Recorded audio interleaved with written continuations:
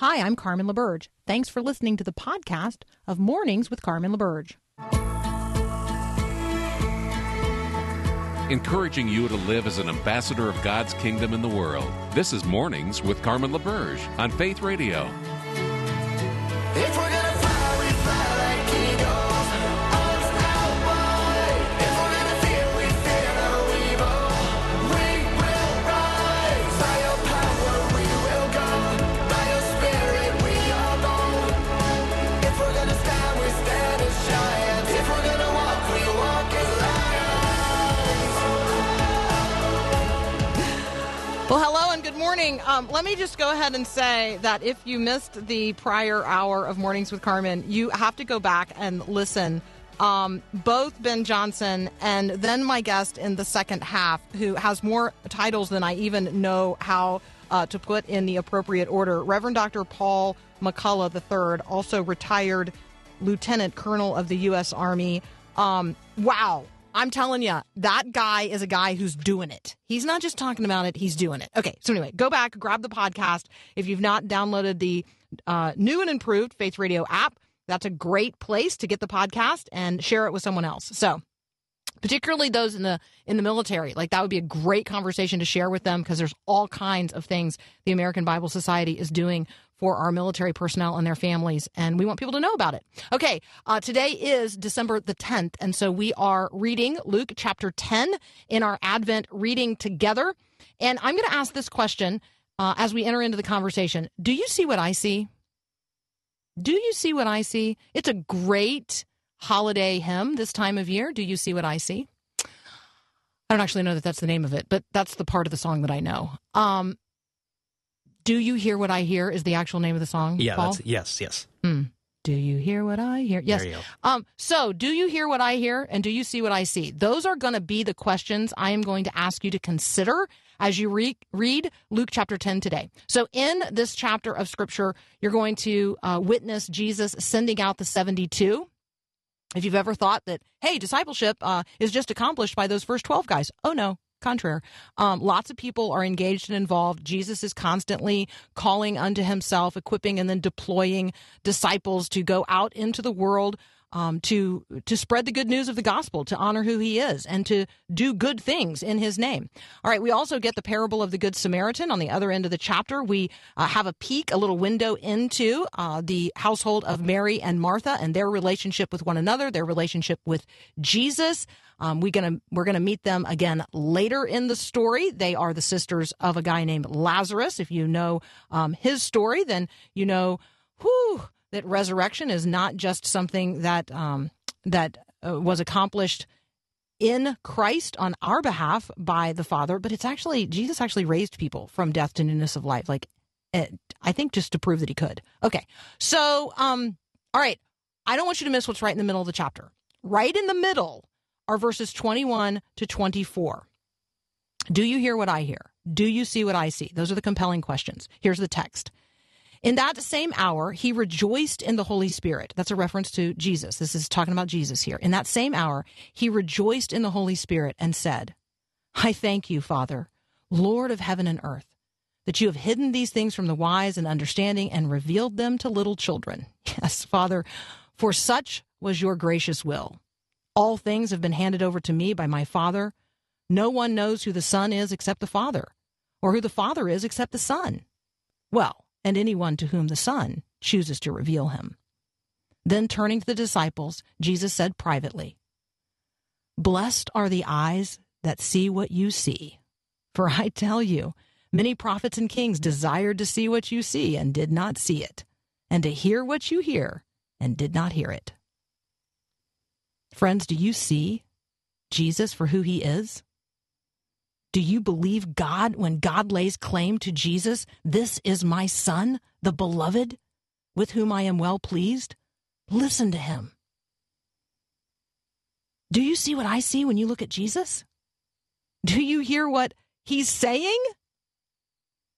Let us cultivate the mind of Christ on the matters of the day. Let us have a gospel worldview. Let us see Jesus for who he really is. And then let us share the good news of that gospel with others. Peter Kapsner is up next. We'll be right back.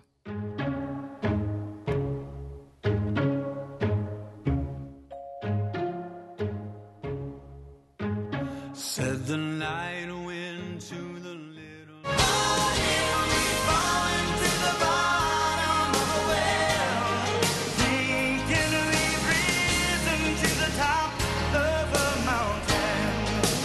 What if we reach up and touch the ground to find we're living life upside down? Hey, Peter Kapsner's back. Welcome back, sir. Thanks, Carmen. It was so fun to be in studio with you earlier this week and with all the listeners. I mean, I know you've referenced it a number of times, but we're just so grateful for the outpouring of support. It was in the midst of all this pandemic. It was quite a beautiful week. Yes, and I am now appropriately socially distanced from you by 1,000 miles. Yeah, Seems- I would say that that seems maybe a little aggressive in the social distancing, but we're pretty sure it's effective as well.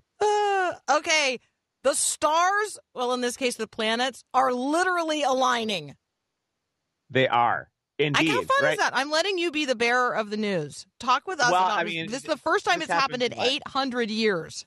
Yeah, at least not this close. From what I understand is that it's Jupiter and Saturn, right? Two of the largest planets in our solar system. And they come together somewhat regularly in the night sky, but never, or not never, but as you said, it's 800 years since they've been this close together. And of course, there's a few things that happen in this circumstance in terms of the brightness of the sky. And I think understandably, Christians and non-Christians as well, there's a couple angles by which we're considering this astronomical phenomenon. And that is, well, would this be evidence of maybe the Star of Bethlehem some 2,000 years ago? I mean, there's obviously so much writing and speculation done about what that star was. Was it a convergence of planets like this is right now? And it could be. I mean, absolutely, it could be. We can't say that it isn't, or it could be some other phenomenon that happened too.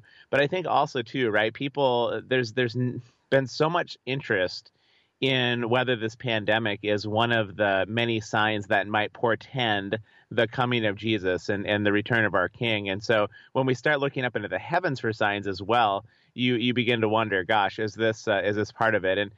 And you know, they probably were saying the same thing 800 years ago on some level. So I think we have to be a little careful about the latter part in terms of reading the heavenly signs as a way of interpreting whether or not Jesus is returning. I do love whether the Star of Bethlehem was a convergence of these two planets in the night sky or whether it was something else. It does feel like a little bit of a gift at this time of year, right? It just to be able to say, hey, look, the God of heaven is still here. He is still present. He's probably a lot more majestic and glorious and powerful than we would ever dare guess. And in the midst of all of this uncertainty and all of this powerlessness that we feel, in terms of we don't know if we're going to get the virus, we're locked down, all of these kinds of what we experience day in and day out right now, it's just it's a nice headline in the midst of all of it, right? Yeah, absolutely. So it gives us, I think, an opportunity to highlight the truth of Psalm 19.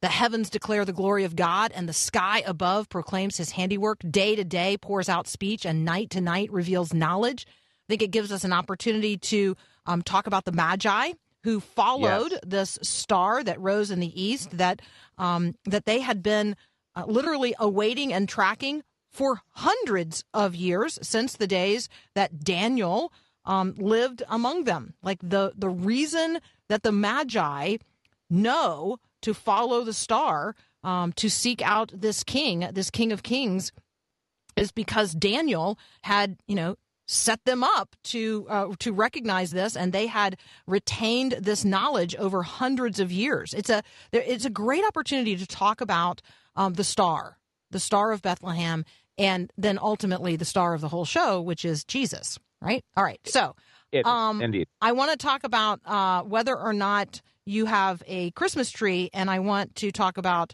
what color it is. That's up next here on Mornings with Carmen.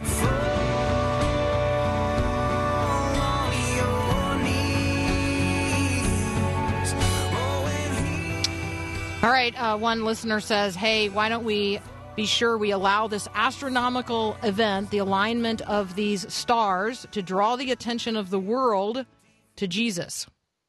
Amen. Oh, amen. I mean, I do want to... Our listeners are better than we are, Peter. They are. They are, They're Carmen. just We've better. known that for They're just better. we've They known said that it in for one a very sentence. long time. Yeah, Carmen, you could have just summed that up in one sentence. Allow this astronomical event, which is drawing the attention of the world, to direct people to Jesus. Well, amen. Amen. Amen and amen. All right. Amen is right. Do you have a Christmas tree, Peter? Is it inside the house? It is, Carmen. It was just we were a little late to the game on this one, and I'm surprised. We went out 2 nights ago with 3 of our 5 kids and decided to go Christmas tree hunting, and we went to the first place called the Garden Patch here locally, and there was only one Christmas tree left that even had any possibility. We were so late to the game, and it was a true Charlie Brown-esque Christmas tree. I mean, we flipped it around to the other side, and there was just gaping holes in this thing, and we thought, oh gosh, this is the saddest Christmas tree, and I'm sure we could do it. We did manage to find one a little bit further down the road than that, so we do have a freshly cut Christmas tree in our home as of about 2 days ago. The branches are falling. We're waiting for that to happen so we can start decorating, I'm sure, this weekend. All right. We think we have the prettiest Christmas tree that we've ever had, but I think it's because we bought one that is really soft. But that also means you can't put very heavy ornaments on it at all. Like they just right slide off. They're like, shing. It's like So, okay. I want to ask you about apparently a phenomenon taking place in some places across the country. I got to tell you, I don't think this is happening in my neck of the woods. But people are putting up Christmas trees that are black Christmas trees. I will tell you, I was completely not familiar with this. I wasn't either. I was actually a little disturbed by some of the pictures of it at first, and I thought, oh no, what's happening here? Are we going to some sort of dark, angsty goth place with Christmas now? And I wasn't entirely sure. It sounds like some people are in wanting to sort of represent the times in their own mind and say, hey, it's been a dark year, we're going to get a black Christmas tree.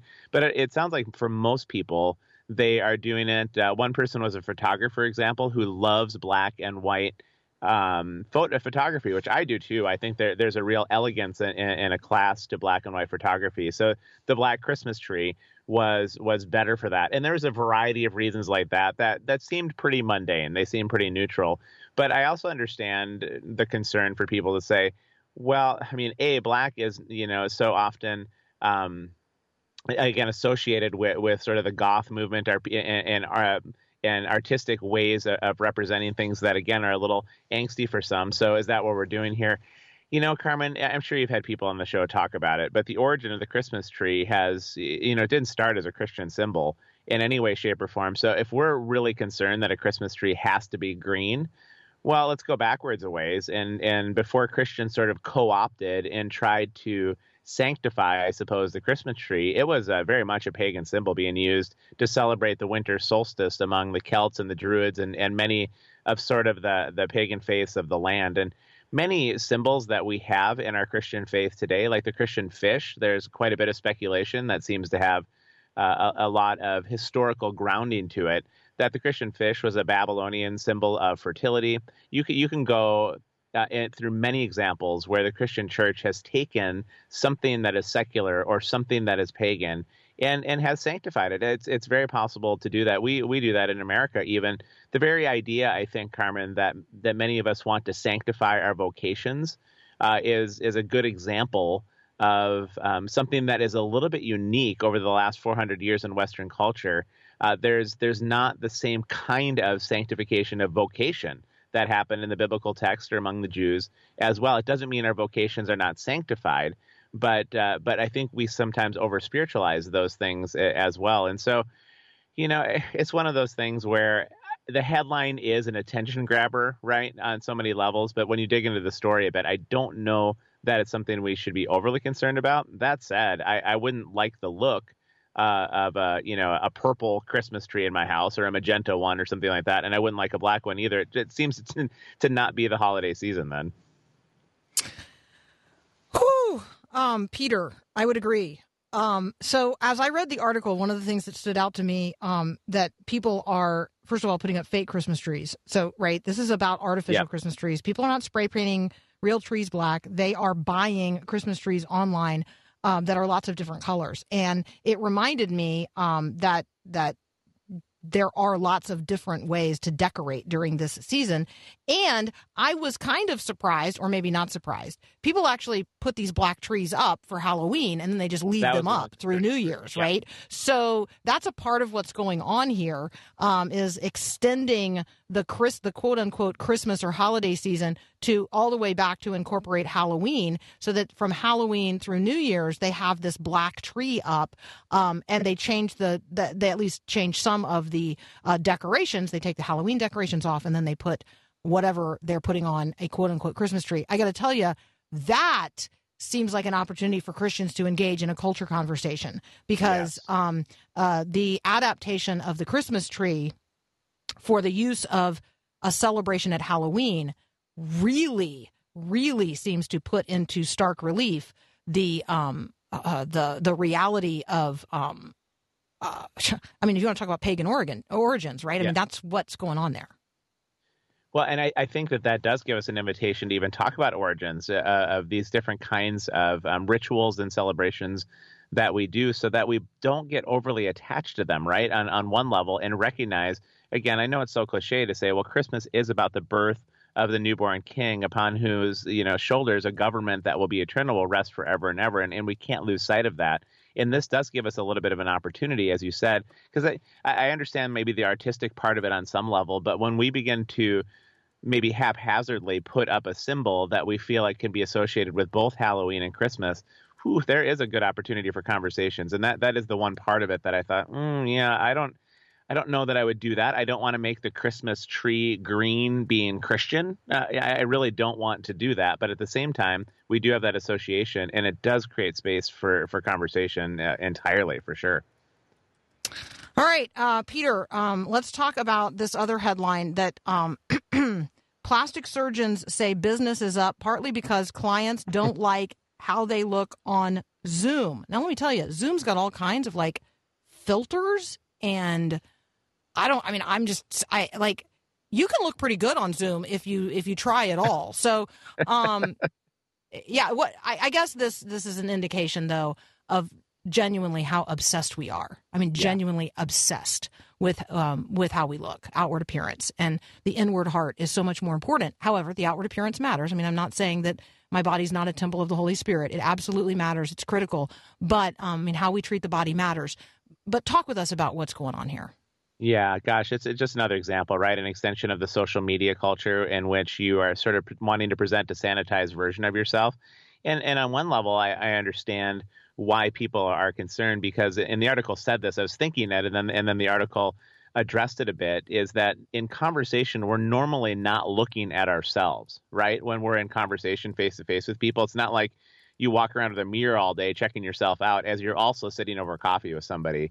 And because we are so obsessed with how we appear to other people, and that can take on the form of how we appear physically. It can take on the form of how we appear in the language choices that we use, where we don't want to be quote unquote judged. It can take on the appearance of how we appear spiritually, with other people. Do we appear spiritually put together? You name it. We're always concerned with our appearance, and Zoom has really highlighted that, because again, you can sit in an hour-long meeting and be noticing how you are looking on the camera, and it even starts that way, right? Before you go into the Zoom meeting, you get your camera positioned, you make sure everything looks good, you make sure all the technology is there, but then you probably do end up checking yourself out a bit and how you are appearing, and it is really unfortunate. It is anxiety creating on every level, and I was with some people. We know a person in our life that had plastic surgery and has regular injections of Botox, and I know another person alongside this person as well who said, I'm moving into my 40s and into my 50s, and I've earned every line on my face. I've earned every wrinkle that is there. This is part of the way that life goes. Life is not an easy journey. Our bodies are in a constant state of decay and disorganization. We do need to have them raised imperishable, right?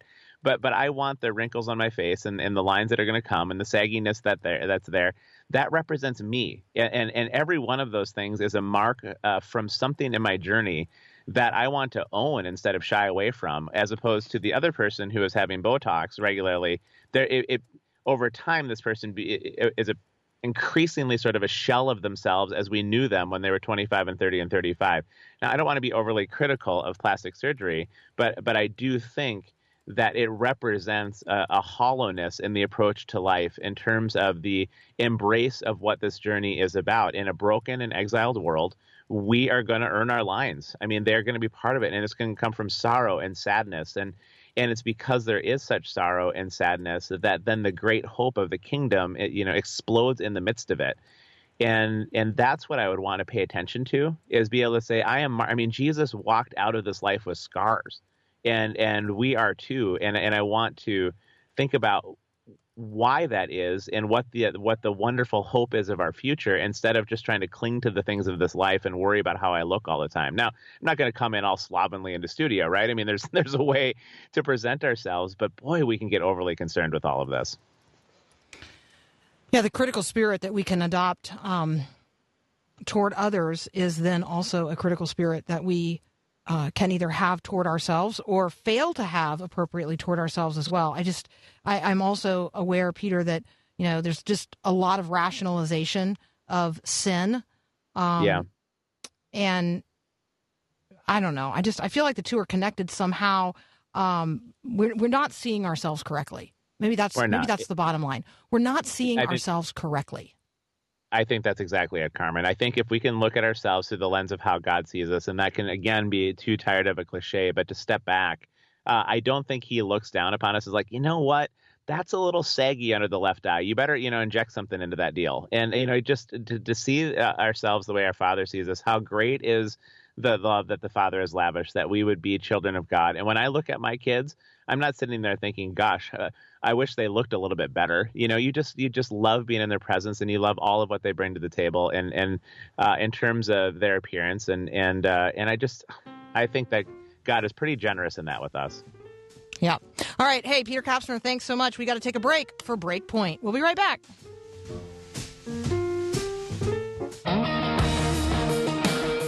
Angels we have heard on high, winging their way across the earth. We're going to talk with artist Ann Nielsen about angels and her new book by that same title. We'll be right back. This is Max Lucado. A friend of mine asked her students to make a list of questions they would like to ask Mary. What was Jesus' first word?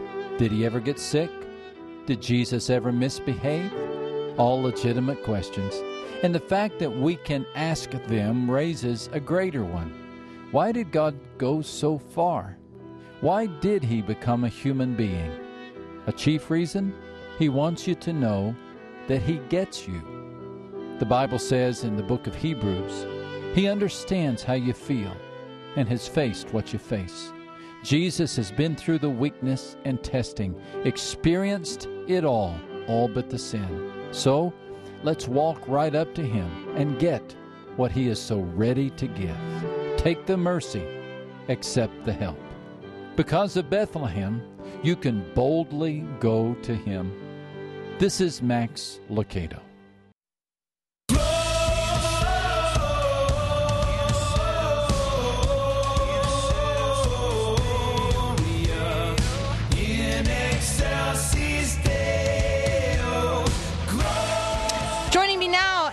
Nielsen, if you are familiar with her artwork, then your heart just exalted.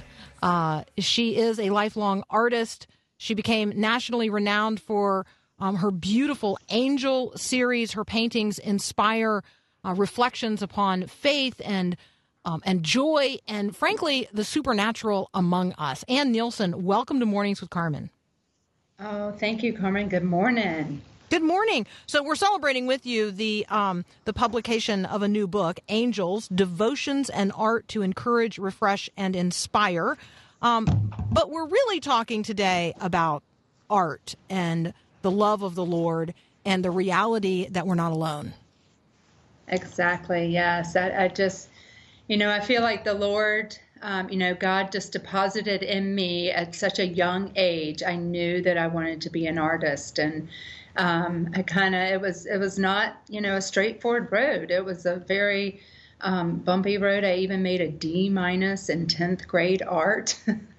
But I knew that, that is just the desires he gave, he put down in my heart and deep in my soul. And it's just become my life song. Well, and for Painting. people who are familiar with the artwork, particularly angels, right? I mean, this has become the thing for which you are most well known. I'm guessing that you probably actually paint other things as well, but you kind of became known as this being the thing, right? So talk a little bit about the inspiration for even maybe the first angel you ever painted. Why did you start painting angels? And how did it become the thing for which you are so well known? Well, I'll tell you, so before I ever got married and had a family, I had my own little business. It was a pottery business, but then got married, quickly had 4 children, and I was in the throes of being a mom and raising my children. And we built a house, and I had gone to a friend's art show, and I came home and I just was sobbing. I'm like, I've got to paint, I've got to create. And my husband just said, there'll be a time for that. So when we built our house, I had a little studio, and when my kids were off at school, I would pop in my studio, praise music blaring. I paint to praise music, and that was kind of my worship time. And I did paint. I painted other landscapes, figures, still lives, but I wanted something that reflected my faith. Not that I'm an angel, but I experimented with different colors and textures, and out popped this colorful angel. I sent a picture to my sister, and I said, what do you think? And she replied back to me and said, I think you found your voice. And I just, and this was just a hobby. I would paint in my sunny little studio at home. Once a quarter, a couple of times a year, I would have a big art, show where I would invite other, artists and people that had creative talents into my home, and we would have a big old pop-up shop, and I would sell those angels, right off my kitchen counter. And that went on for, about a year. And then I started volunteering at a homeless shelter. And I left there one day. It was such a powerful day. I was in the kitchen preparing the physical food, and there were about 300 homeless neighbors out in the gym receiving the spiritual food. There was a big revival going on, a preacher and some worship music, and these people had nothing, yet they were worshiping God as if they had everything. And it was so powerful. And I left there that day, got into my brand new car. I was heading to my brand new home, and I just was sobbing, like, how am I going to do all this? How am I going to be a great wife, a good mom? My passion was to paint, and my heart wanted to serve. And I clearly heard the Lord say, paint and give back. And that afternoon I came home, and we had, the old-timey answer machines that you had to rewind, and my little tiny paintings that were selling at my kitchen counter had now gone into some stores. And this friend of mine that owned a store called and said, this lady from out of town came in, and she purchased all 3 of your original angels. And I knew that this was now this journey, this new path for me of painting and giving back. And the angels just, they just started speaking to people. And there's so many stories. Hence, that's why I've written so many books. Right. And so anyway. we want people to be able to find you and to find this devotional book and frankly to see the angels if they haven't already. Ann Nielsen Home, HOME.com. AnnNielsenHome.com is where you can find Ann and the angels and the beautiful artwork and the devotional that we're talking about today, which is Angels, Devotions, and Art to Encourage, Refresh, and Inspire. Ann Nielsen and I are going to be right back. I'm going to ask her about balancing all of that, those 4 kids, and a growing business and a passion to paint. We're gonna talk about all of that in just a moment. We'll be right back. Angels from the realms of glory, wing your flight over all the earth. Ye who sang creation's Talking with Ann Nielsen, artist and philanthropist, mom, business owner, a person who elevates other artists through her fine art gallery, on and on and on and on and on. And I'm going to use the word balance, and then I'm going to ask you if that's the right word to use. How do you integrate all of these threads into into a life that doesn't just feel overwhelming? That's a great question. And I will tell you that early on, the number one, word that people would tell me is, "Oh my gosh, you're so busy. You're so busy. You're so busy." And, if you really think about it, we're all so busy, whether you're a mom with little toddlers or, in the workforce, or an artist running several businesses. And I just said, I don't want to glorify that word. I came up with a acronym for busy, and it's be uniquely serving Yahweh by using what is specifically yours. And I just, I don't feel busy. I think balancing, I tell my team all the time, if we have surrendered hands and surrendered hearts, and we just allow the Lord to go before us, it's, it's balanced. It's not busy. And, it didn't happen overnight. I mean, I really, truly, this whole journey, I would, think, should I be doing this or should I not be doing this? And, God would always, hit me upside the head. This is what I've called you to do. This is what I've called you to do. So I know that I am using my gifts for the glory of God and for his kingdom. And if we just truly seek him first, he will go before us and all things will fall into place. All things. I want to all things, absolutely. We're focusing on all things right now at church, from Romans chapter 8, verse 31. Will he who gave us Christ not then give us all things? So things. I'm a little fixated on the all things that come with Christ right now. The book lifts up, explores lots of different words, and I'm wondering. There's a litany: create, rest, release, love, abundance.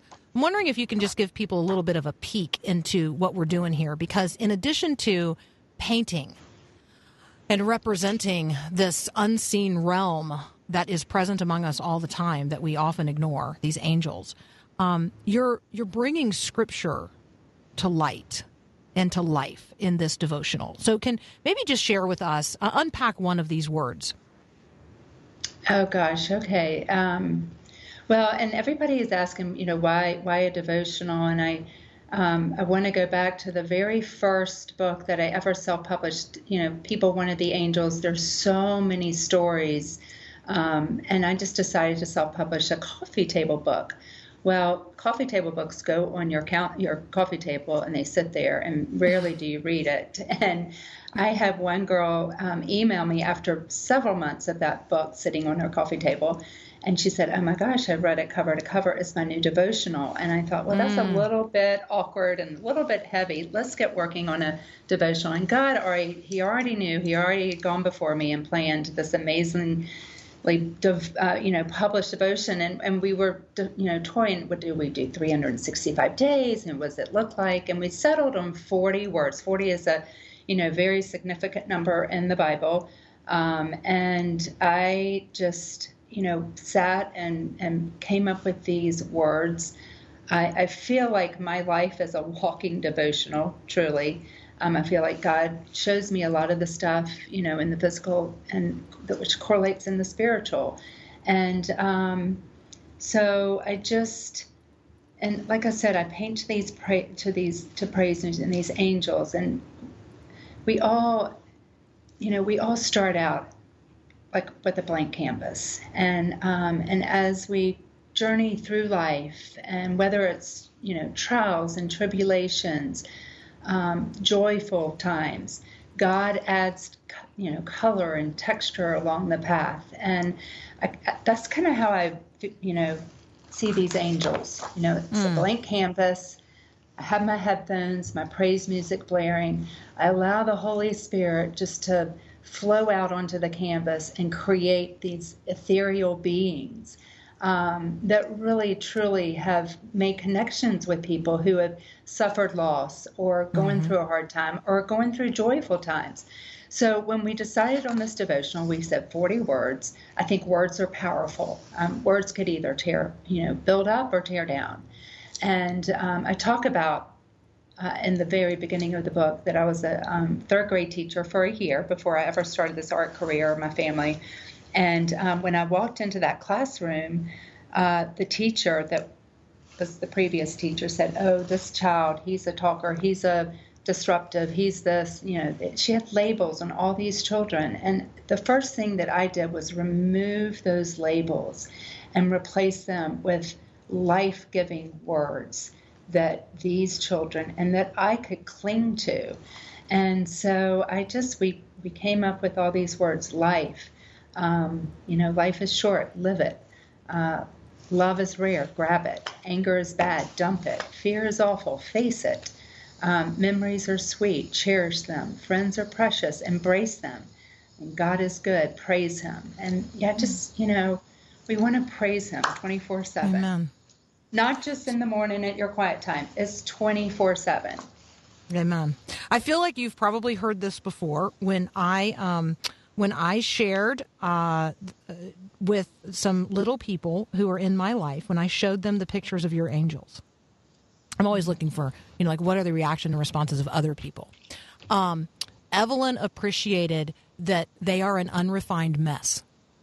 Oh, love that. I love that. Because she's constantly told to color where?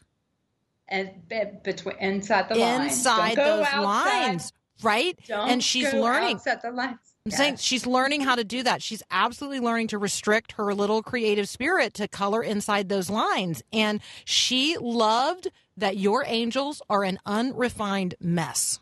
I love that. I'm going to have to use that somewhere. That's probably why I made a D- in 10th grade art, because I was going outside the lines. The other thing that is distinctive, and I'm sure others have commented on this before, they don't have faces. Talk about that. Right.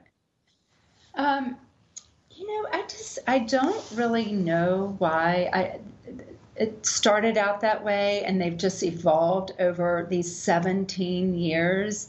And I think that's where people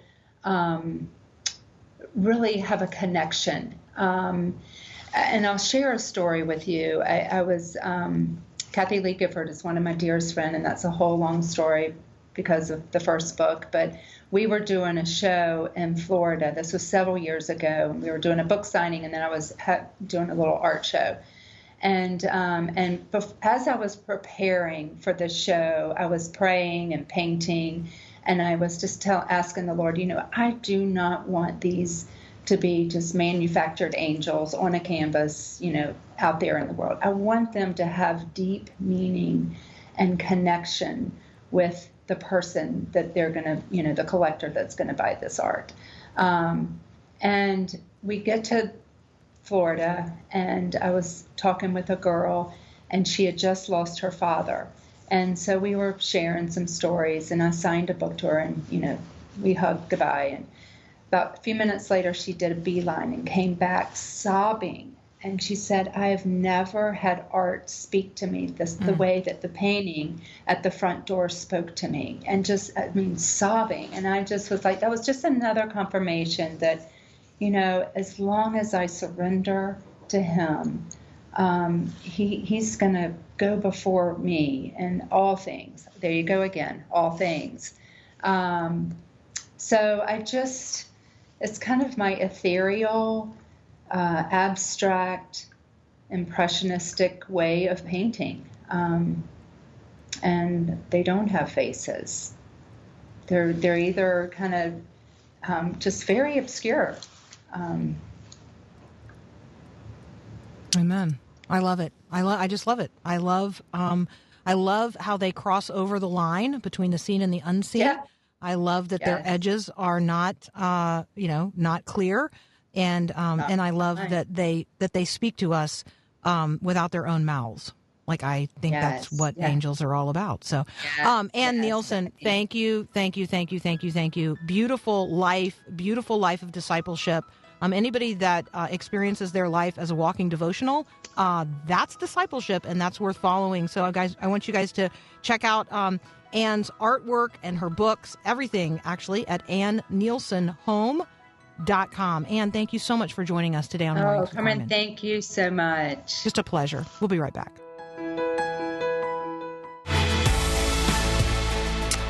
Praying with you and for you today. I recognize the challenges that confront each and every one of us, but we do not confront those challenges alone. We confront them with the very power of the name of Jesus. And so for those of you who need to hear this morning, I recognize that the enemy is prowling around looking for a way to devour you. And I pray he be bound in the name of Jesus. The person who's listening right now knows that prayer is for you. Have a great day, and God bless. Thanks for listening to this podcast of Mornings with Carmen LaBerge from Faith Radio. If you haven't, you can subscribe to automatically receive the podcast through iTunes or the Google Play Music app. That way, you never miss an episode. It's also available anytime at myfaithradio.com.